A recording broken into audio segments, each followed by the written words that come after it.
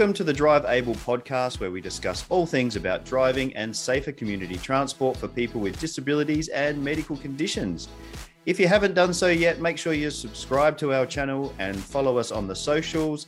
Just search Drive Able Podcast and smash that like button and the subscribe button.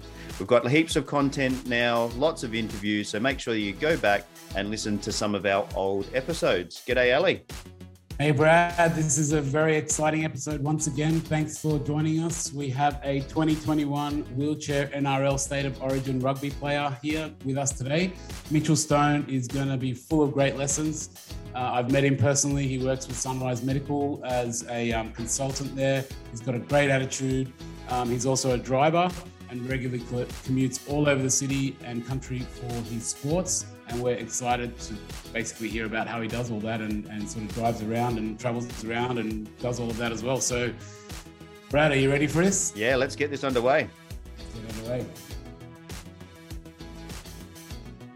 Driving is something many take for granted, but when someone has altered ability, then driving or getting out and about in your own car can be challenging. Driving with a disability doesn't mean you have to drive an old clapped out car with farm-like machinery, and relying on a wheelchair doesn't mean waiting for hours and then being in the back of a maxi access cab getting car sick.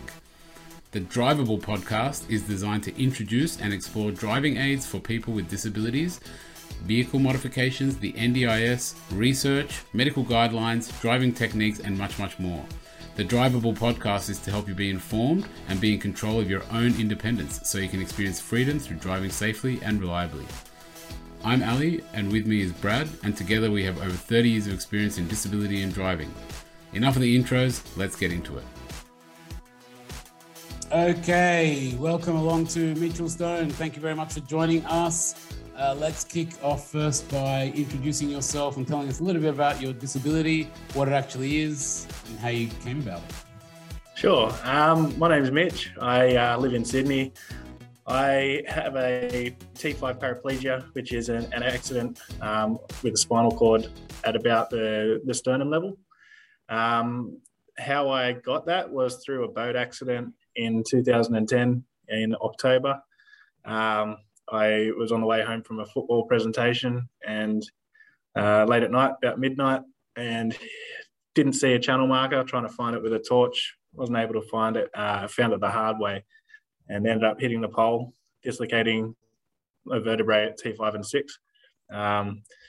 Didn't sever the spinal cord, just a really bad bruise, but made me a complete paraplegic, which means there's no sensation, no movement below that level.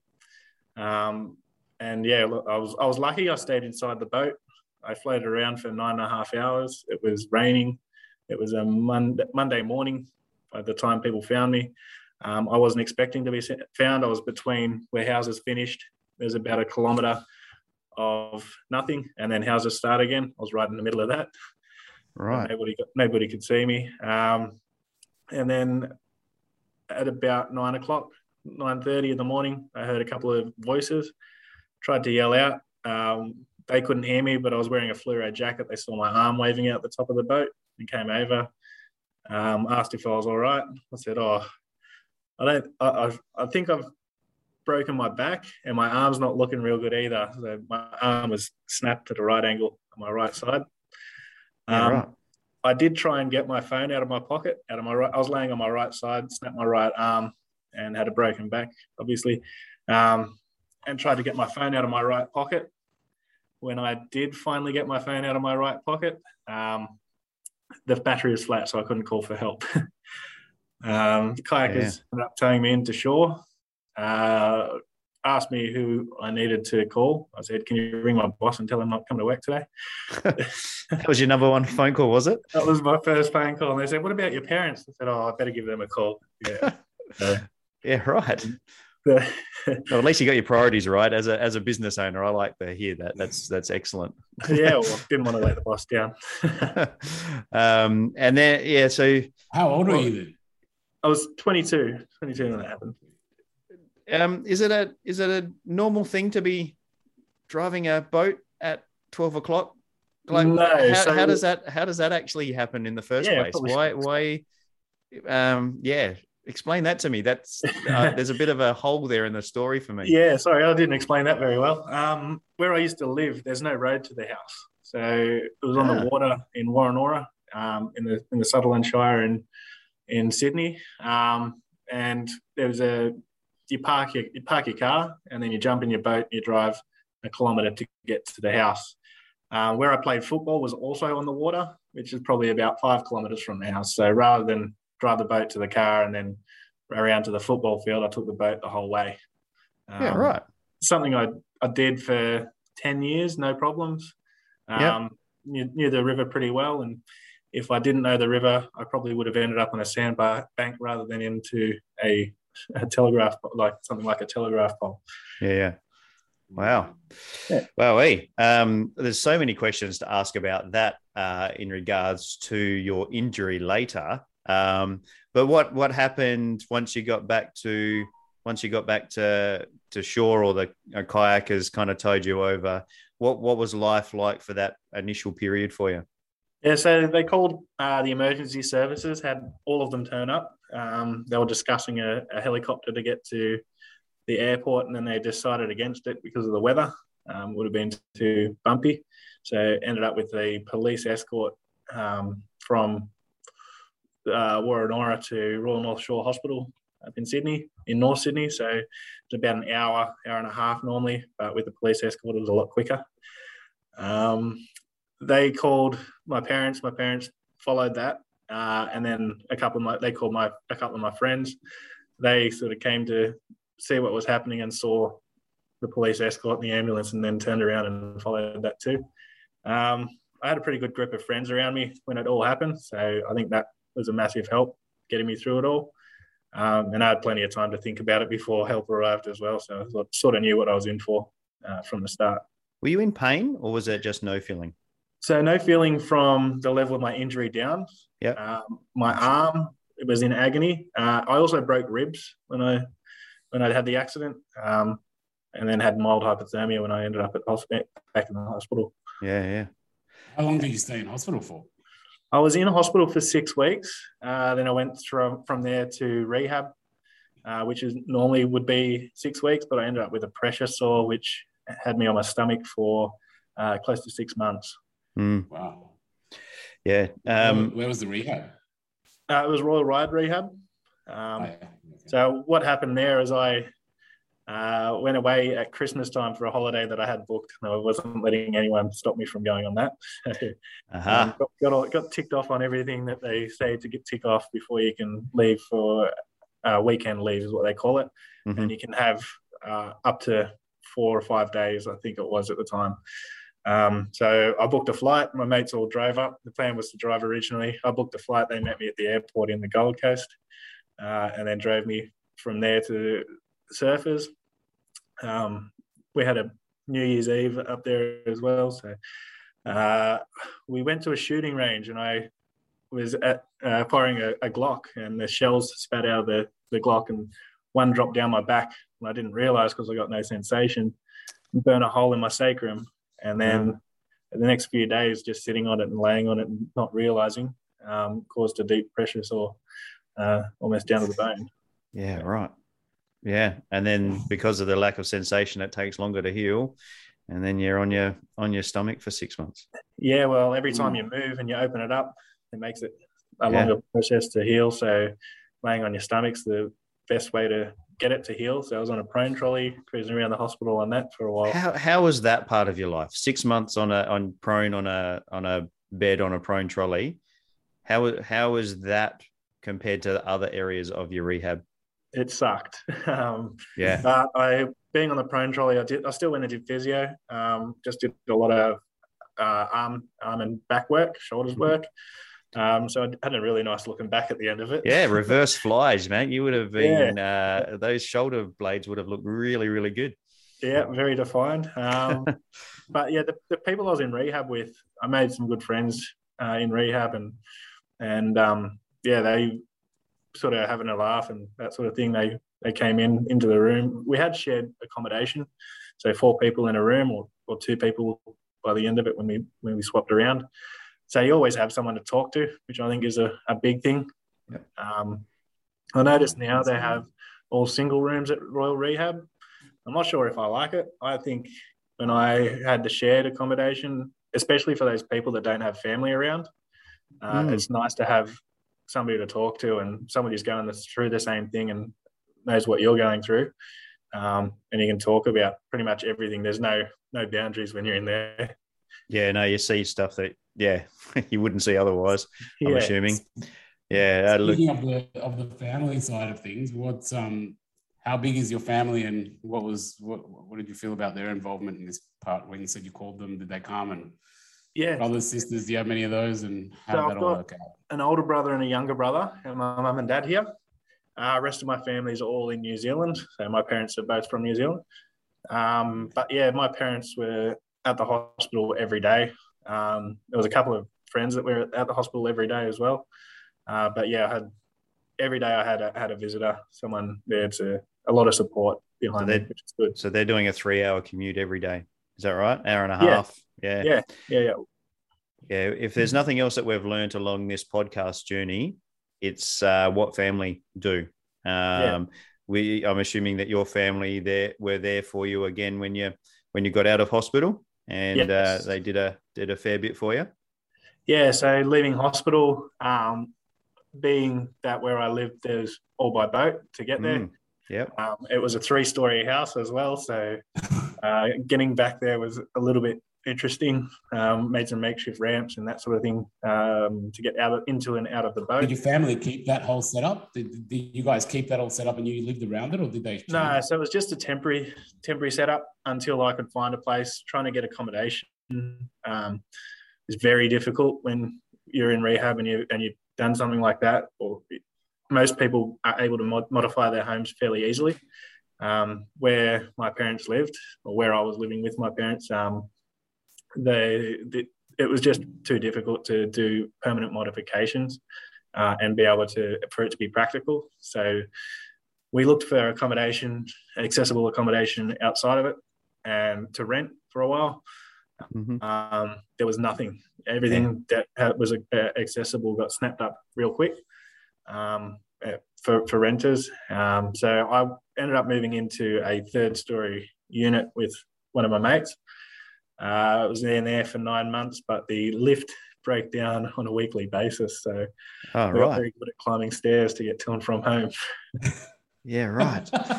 Or you leave your wheelchair at the bottom or drag it with you? Well, after a couple of big nights, that did happen.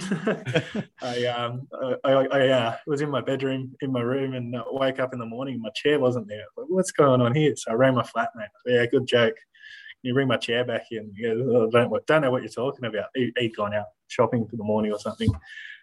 He goes, I don't know what you're talking about. I said, yeah, good one. Just bring it in. I need it to go to the toilet. He goes, no, don't have it. I don't know what you're talking about. It's like, oh, crap.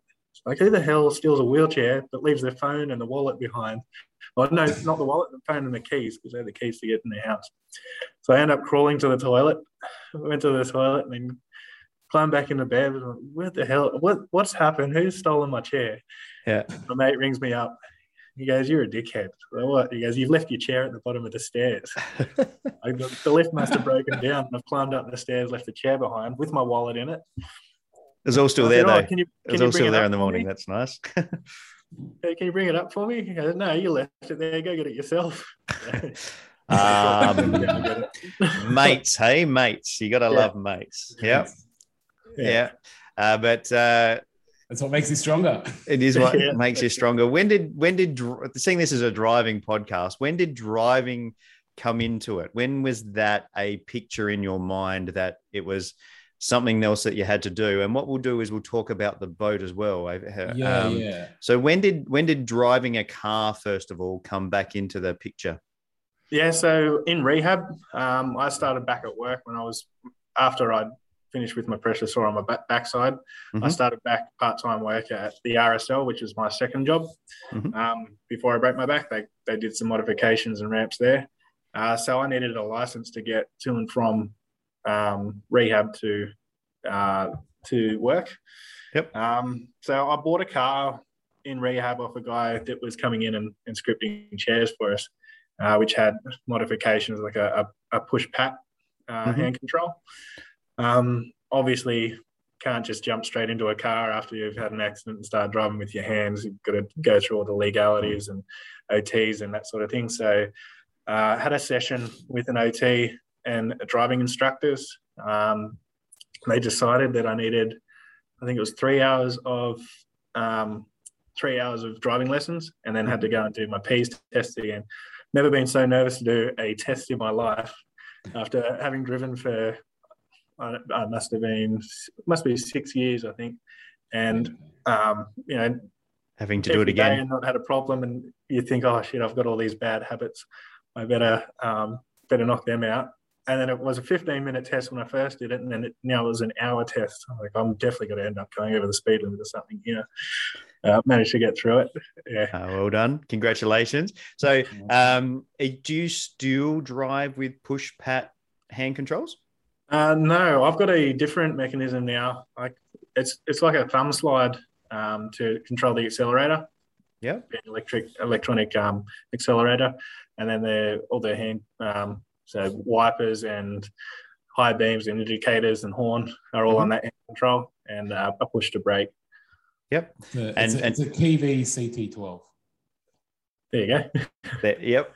It's a good product. It's an excellent product. And do you have it on the right-hand side where your push pat used to be, or do you have it on the left-hand side? No, I have it on the right-hand side. On the right-hand side? Yep. Yep. And just to help people understand, you slide that with your thumb. Yeah, is that what you use?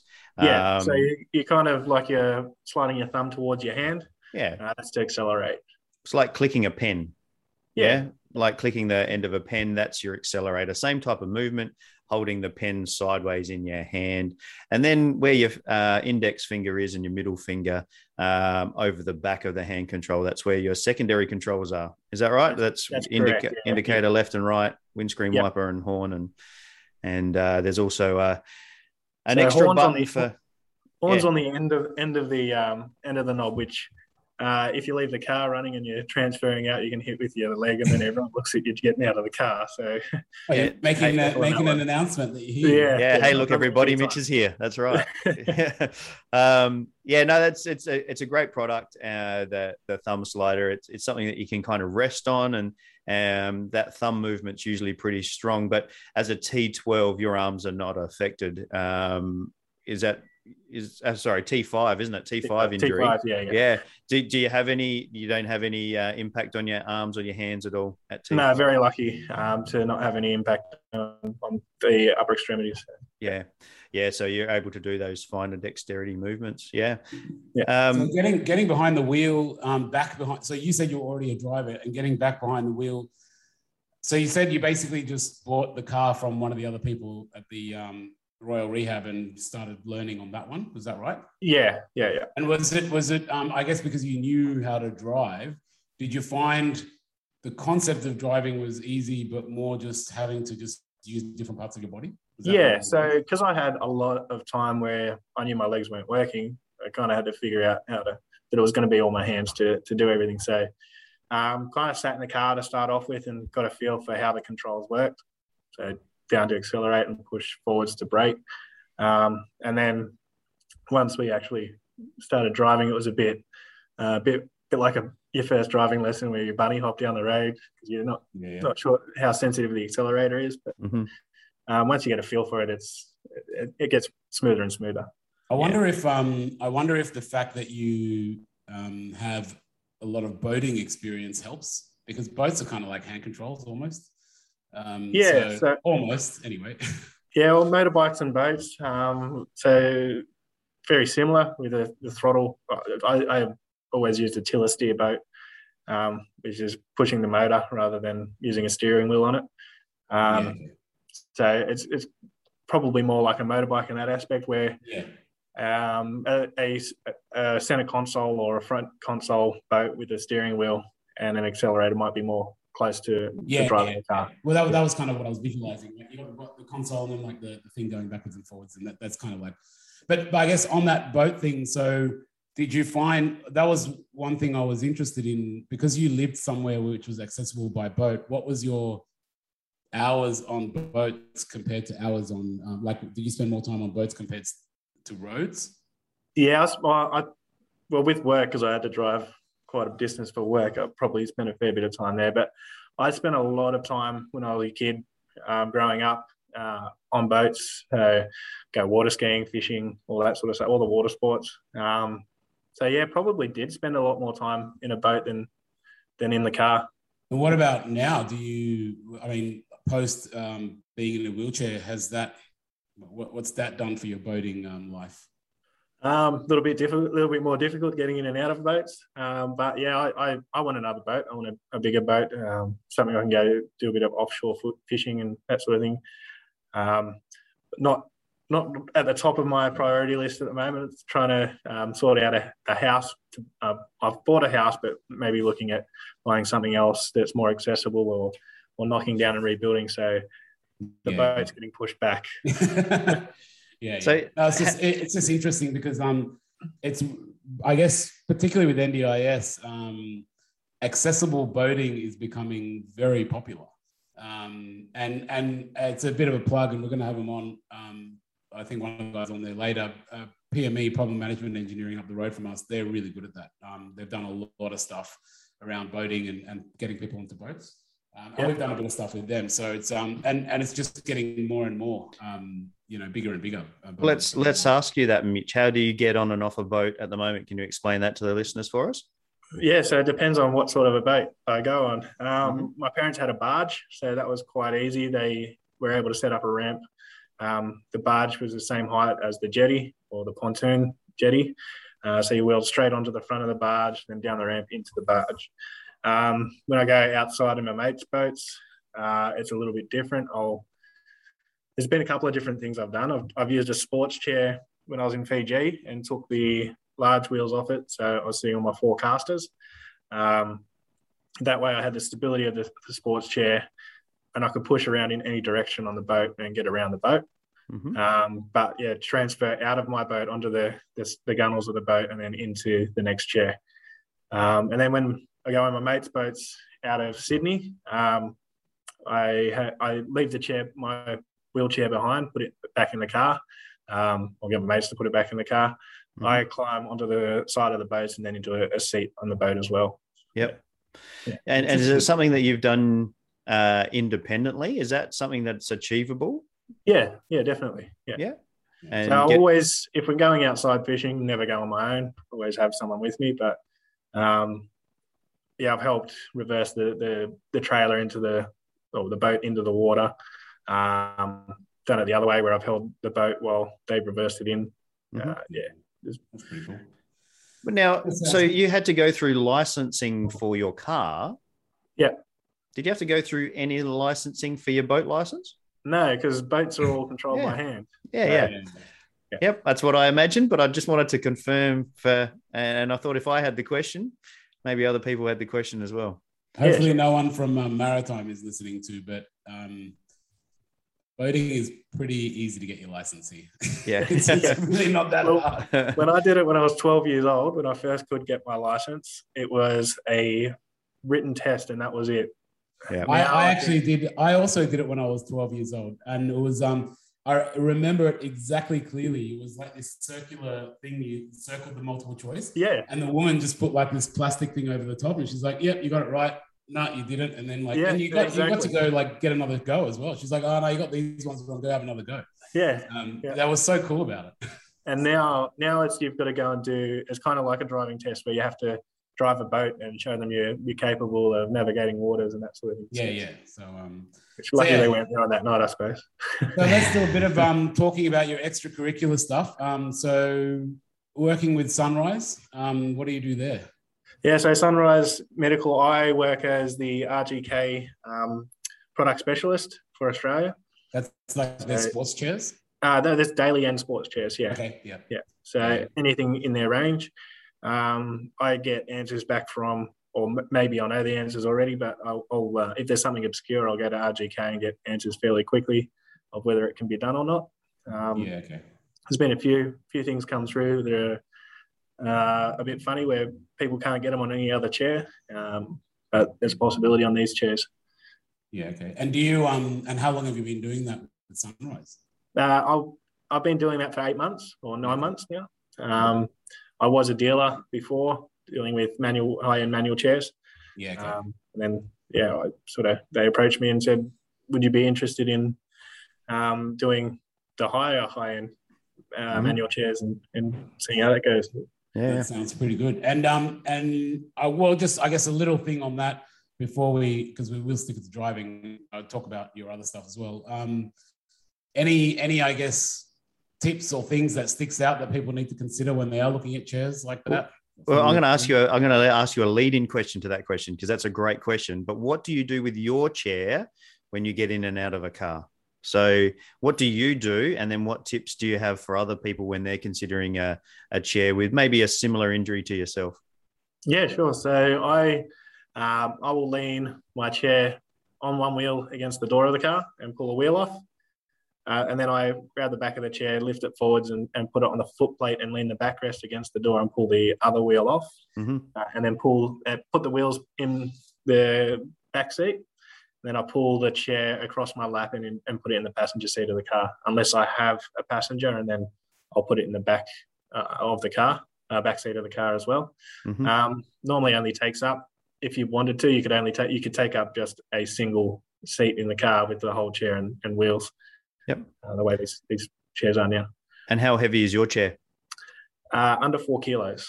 Yeah. Once the wheels are off, it's under 4 kilos. It's about 6 kilos with wheels on. Yep. So that I'm assuming makes a massive difference, 4 kilos. That for that transfer that you do of getting the wheelchair across your body, is that something we're leading into that next question? Is that one of the considerations that you would help somebody consider when looking at chairs? Sure.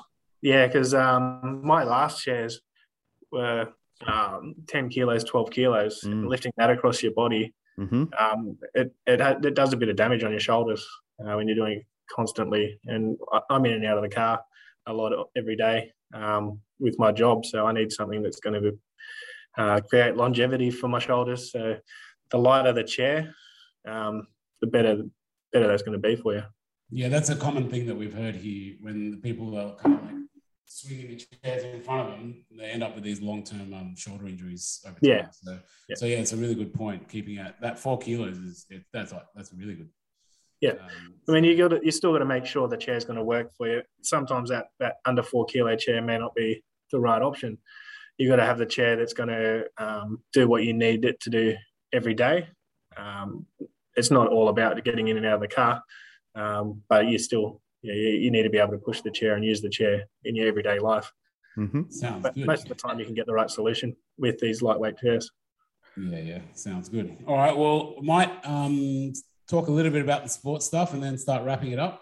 So tell us about this. So I guess your first story was you were on your way back from footy, was it? Yeah. And sounds like you're still into the footy.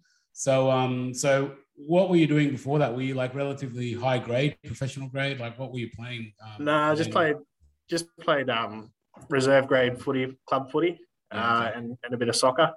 But yeah, NRL when I say football. Yes, thank you. If you're listening in South Australia, this is being recorded with people in Sydney. We're talking about NRL. Thanks very much, Mitch, for clarifying that. And then I guess how keen, when you were in the chair, like what got you back into it? Were you super keen to get in, or did it just come across? Well, how did you find out about it? Yeah, so finding out about it, when I broke my back, I didn't think there was much out there. I thought maybe there was the basketball. That was probably all I knew. And then the guy I bought the car off actually introduced me into wheelchair rugby league. And so I said, yeah, I'll have a go at that. He found out that I was a football on the way home from football. So he said, "Oh, come have a go." And I went out and I had a go. And my first game, he goes, "All right, you're vice captain." I was like, "What?" I've never played this before. He goes, "Yeah, well, I'm captain, you're vice captain. You know more about this game than anybody else here." So, made me vice captain. And unfortunately, he passed away a few months later through cancer. And we ended up winning the season. So dedicated towards him. It's played a lot like the running game. Yeah. So you got the same shape ball. You've got 6 tackles. To tackle, it's kind of like an Oz tag on your shoulder. Rip the tag off or flip them out of the chair, and that's a tackle. Yeah, so a bit of fun there, I'm assuming, Mitch. Yeah, a lot of fun, a lot of bang and crash, but not a lot of injuries, which is very surprising. You hear a lot of noise, but you don't get very many injuries at all. I think in the 11 years I've been there, there might have been 2 injuries. And why do you think that is? The design of the chairs, it keeps all your body parts away from impact. Yeah, okay. So you camber on your wheels. The main injuries are when you're on the ground. You get a finger run over or something like that. Or somebody comes through and collects you. Not me, not purposefully most of the time. But yeah, most of the time when you're in the chair upright, the way they're designed, your legs are protected by a bar across the front. The camber on the wheels keeps your hands away from each other's wheels, so you're not getting jammed up there. Also gives you a bit of stability to try and keep you on your wheels. And are they like 90-minute games as well?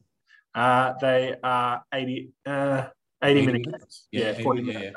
Wow, that's pretty intense. Freaking 80 minutes. Yeah. So you're out of it by the end of it. It's probably a pretty hardcore exercise. Yeah, you're getting a good sweat up. It's good fun. Yeah. And do you do any other kind of sports? Yeah, I do a little bit of basketball. I did do a little bit of National League years and years ago.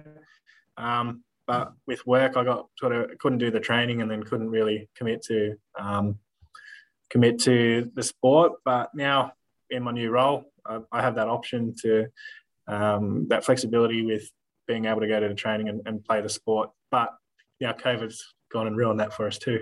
Yeah. I mean, if anything, it kind of could be a good thing for your role because it's helping promote those chairs as well, a little bit. So, yeah, that's right. Well, that's a good point. Play, so.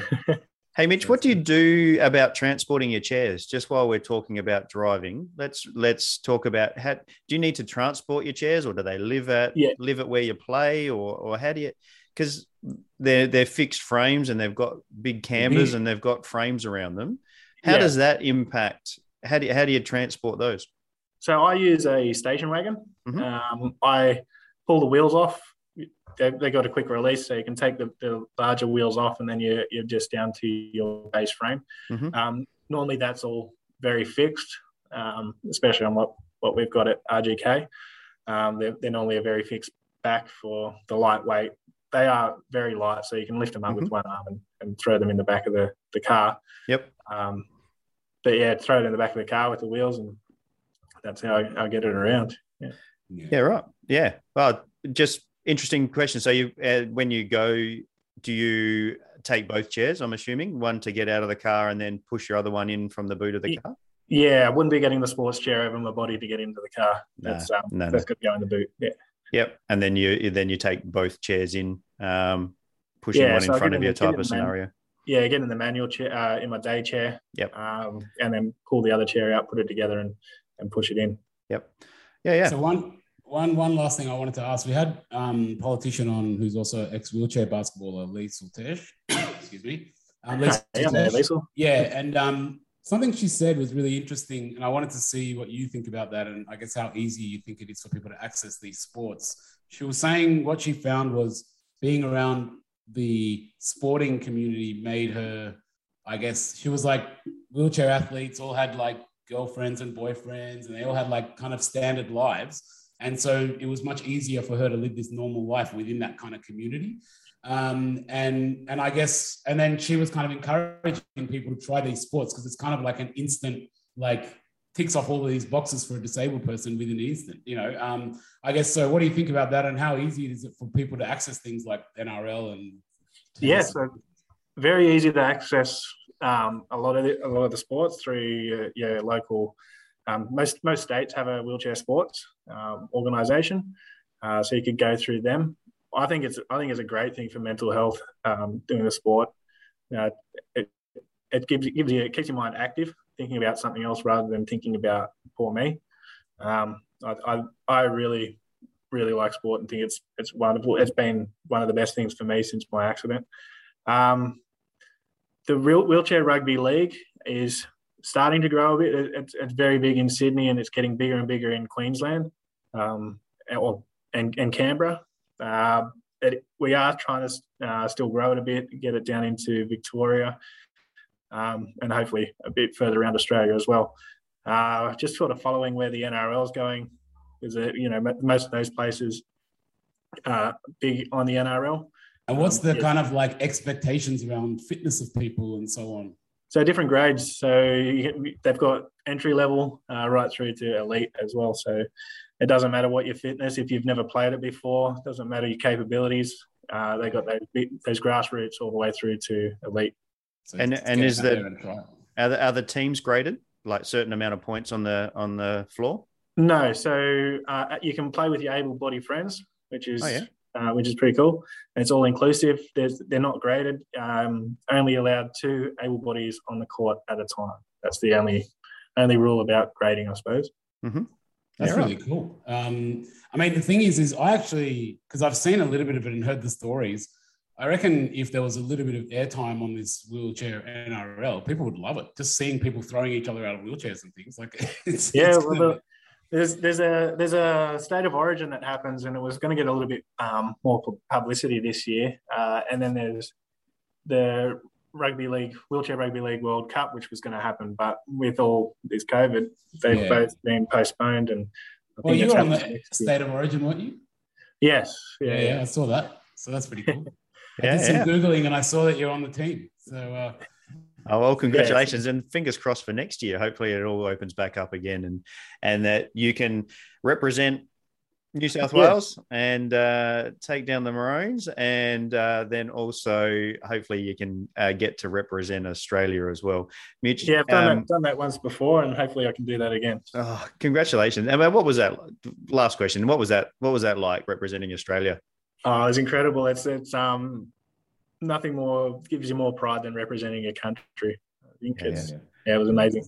The Paralympics are on at the same time as we're recording this, and it's well, you don't have the murder ball rugby. You're not doing that, but I'm assuming that it's somewhat as physical in the way that you bang into each other, and I can see the pride that comes from representing Australia on the TV. And I think it's an amazing thing, and some of the stories that are coming out of the Paralympics right now at the time of recording this are amazing. And I really thank you for coming on and sharing your story as well. Not a problem. Thanks for your time. We can't let you go though. We've got one more question, and we ask this of everybody. All right. So we ask this of everyone that comes on. What's something that you do in your car now that you want to share with us? We know that cars are more than just getting to and from work or getting from A to B. There's a lot more meaning behind cars and getting in the car. What's something really special that you do in your car, or maybe that's a little bit unusual that nobody else kind of knows about? What's a car mean to you? I've used it to sleep in. I use it as accommodation when I go camping or that sort of thing. A bit easier than getting off the ground to get back into the chair. Yeah. I do have a mate that likes to play tricks, and he's very flexible, and he has a sunroof in his car, so he drives around with his feet hanging out the roof. Has he got? He's got a spinal cord injury, I'm assuming. He's got a spinal cord. I was in rehab with him, and and those hips are really flexible. Yeah. Since his accident, he's able to flip his legs up around his ears, and he's the looks he gets is funny. Yeah. Awesome. I don't think we can top that, Ali. What do you reckon? That's the end of the interview, I reckon. That's a great thing, Mitch. Thanks very much for sharing that with us. Hey, if people want to get in contact with you at Sunrise there, and they want to maybe ask about the RGK chairs or get some advice about those high-end lightweight chairs, or want to know about wheelchair rugby or NRL, I should say, is there a way that people could get in contact with you, or can you set them up with where to go to get some information? Yeah, if they want to email me, it's mitchell.stone@sunrisemedical.com.au, or call Sunrise Medical, and they'll be able to get you through to me as well. Yep. We'll put those details in the links below the show anyway, so people can contact you guys. So. Yeah, absolutely. And if you're wanting to know more about the NRL, the wheelchair NRL, is it best just to get in contact with Wheelchair Sports in the local area? I think I can't remember what the website is. There is a website. It's NRL Wheelchair or Wheelchair, and I think it's NRL Wheelchair. Google will take you there. We'll find it. We'll find it, and we'll put a link down below. Yeah. Yep. Yeah. So that if you find it, send us a link. And that's got all the information on different states and everything in there. So if you do the NRL Wheelchair Australia, that will give you all the links for your local states.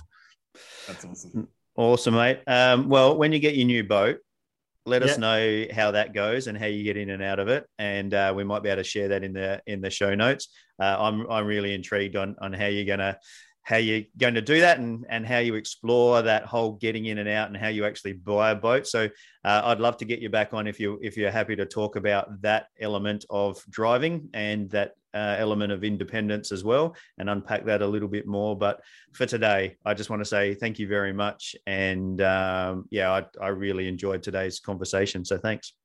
Yeah, not a problem. Thanks for your time. Thanks, Mitch. Really, really appreciate it. And we'll see you next time. We'll see you soon. All right.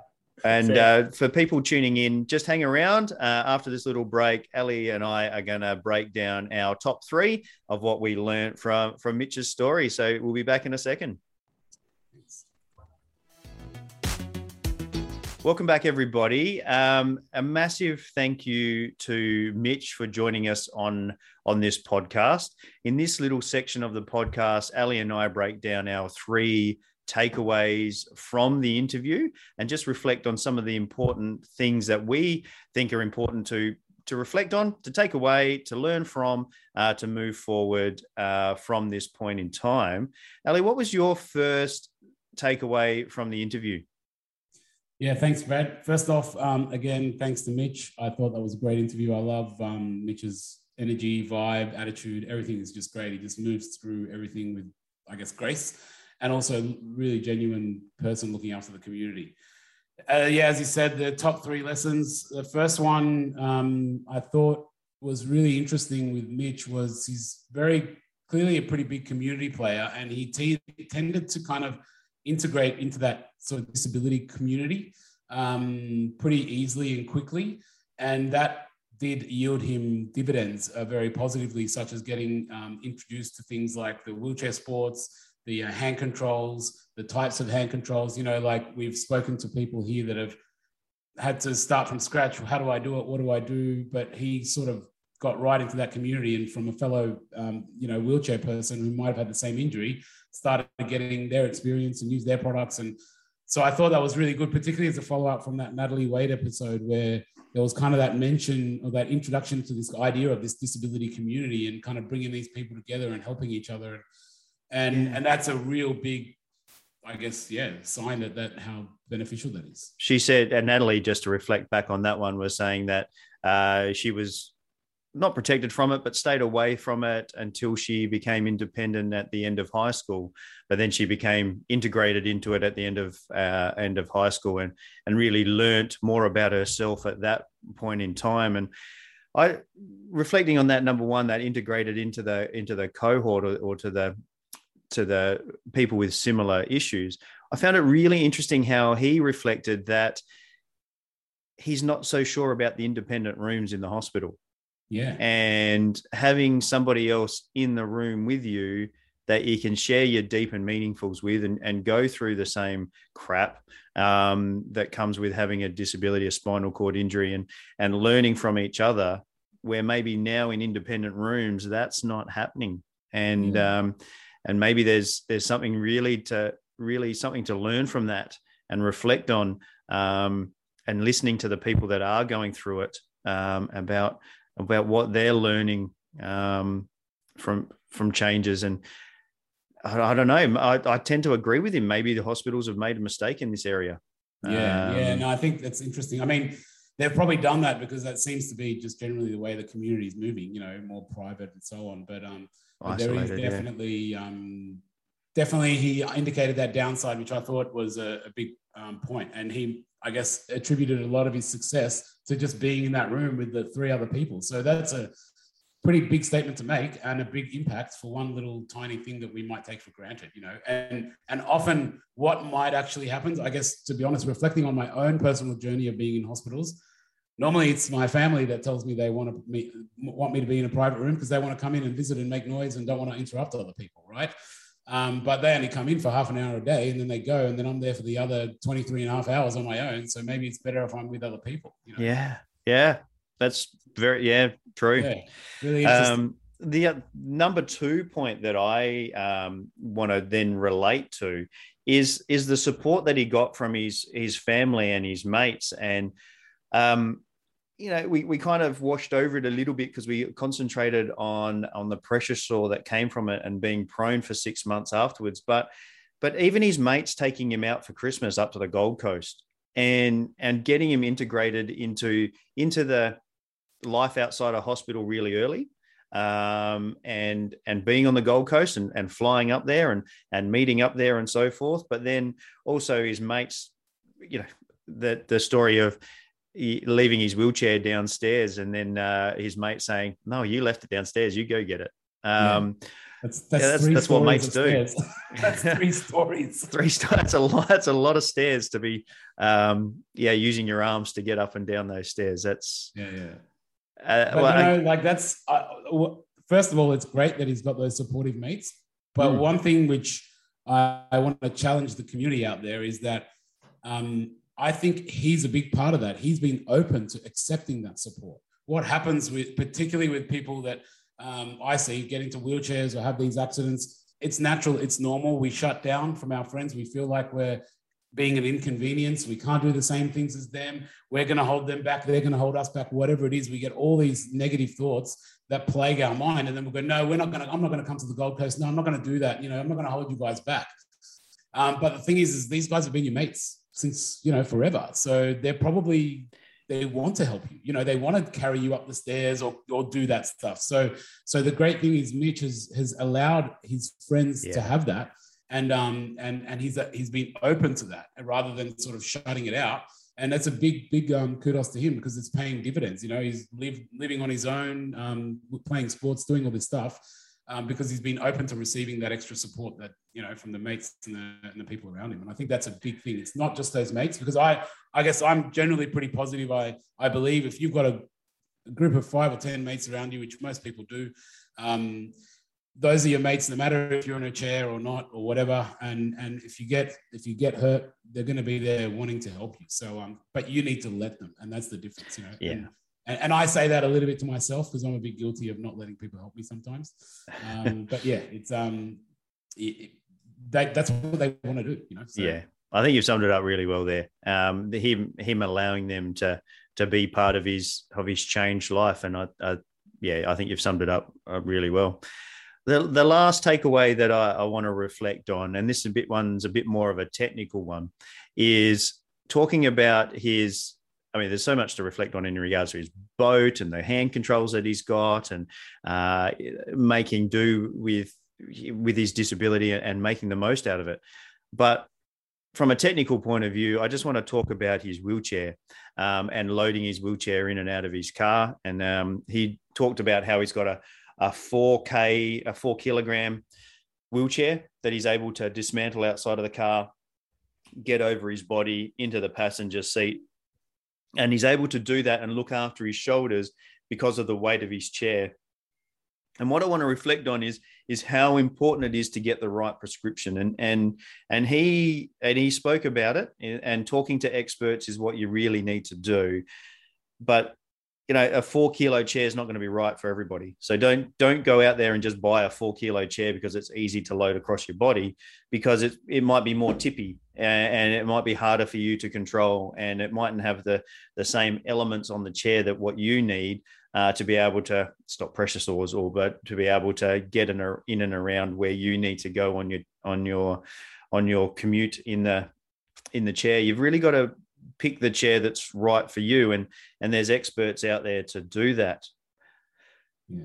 And I want to finish this off by giving a plug to Sunrise, and also Mitch himself. He's a product expert about the RGK chairs, and he obviously knows his products there.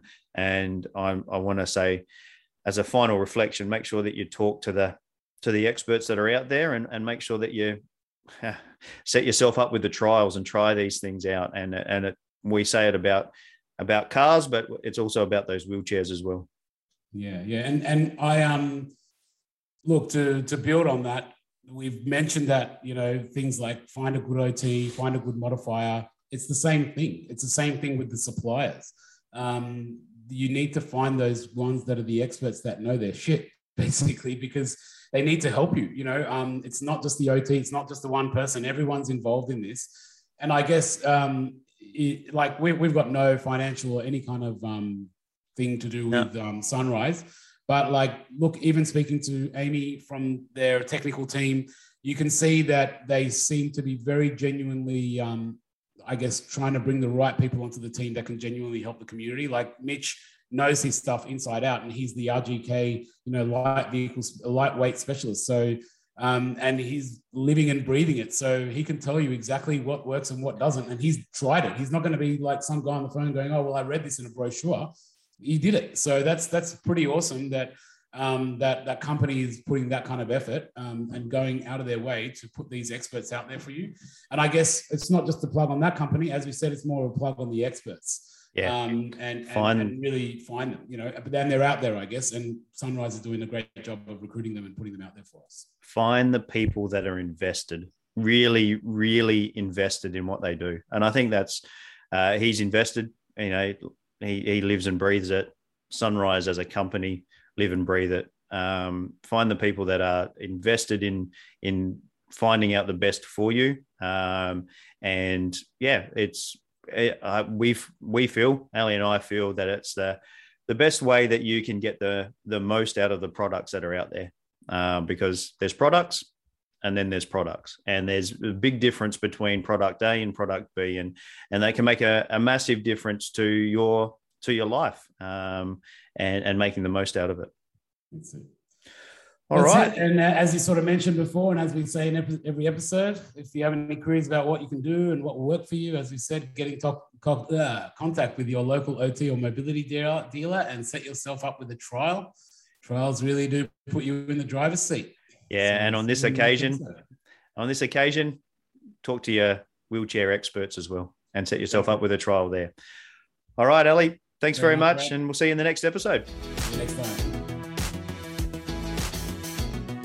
Thanks for listening to the Drive Able podcast with Brad Williams and Ali Akbarian. If you like what you've heard, make sure you like, rate, and subscribe. It really does make a massive difference. If you or anyone you know would like to share a story about driving with a disability, or you would like to get in contact, find the show notes, or find the resources mentioned in this episode, you can find us on Facebook. Just search @Drive Able Podcast for more information.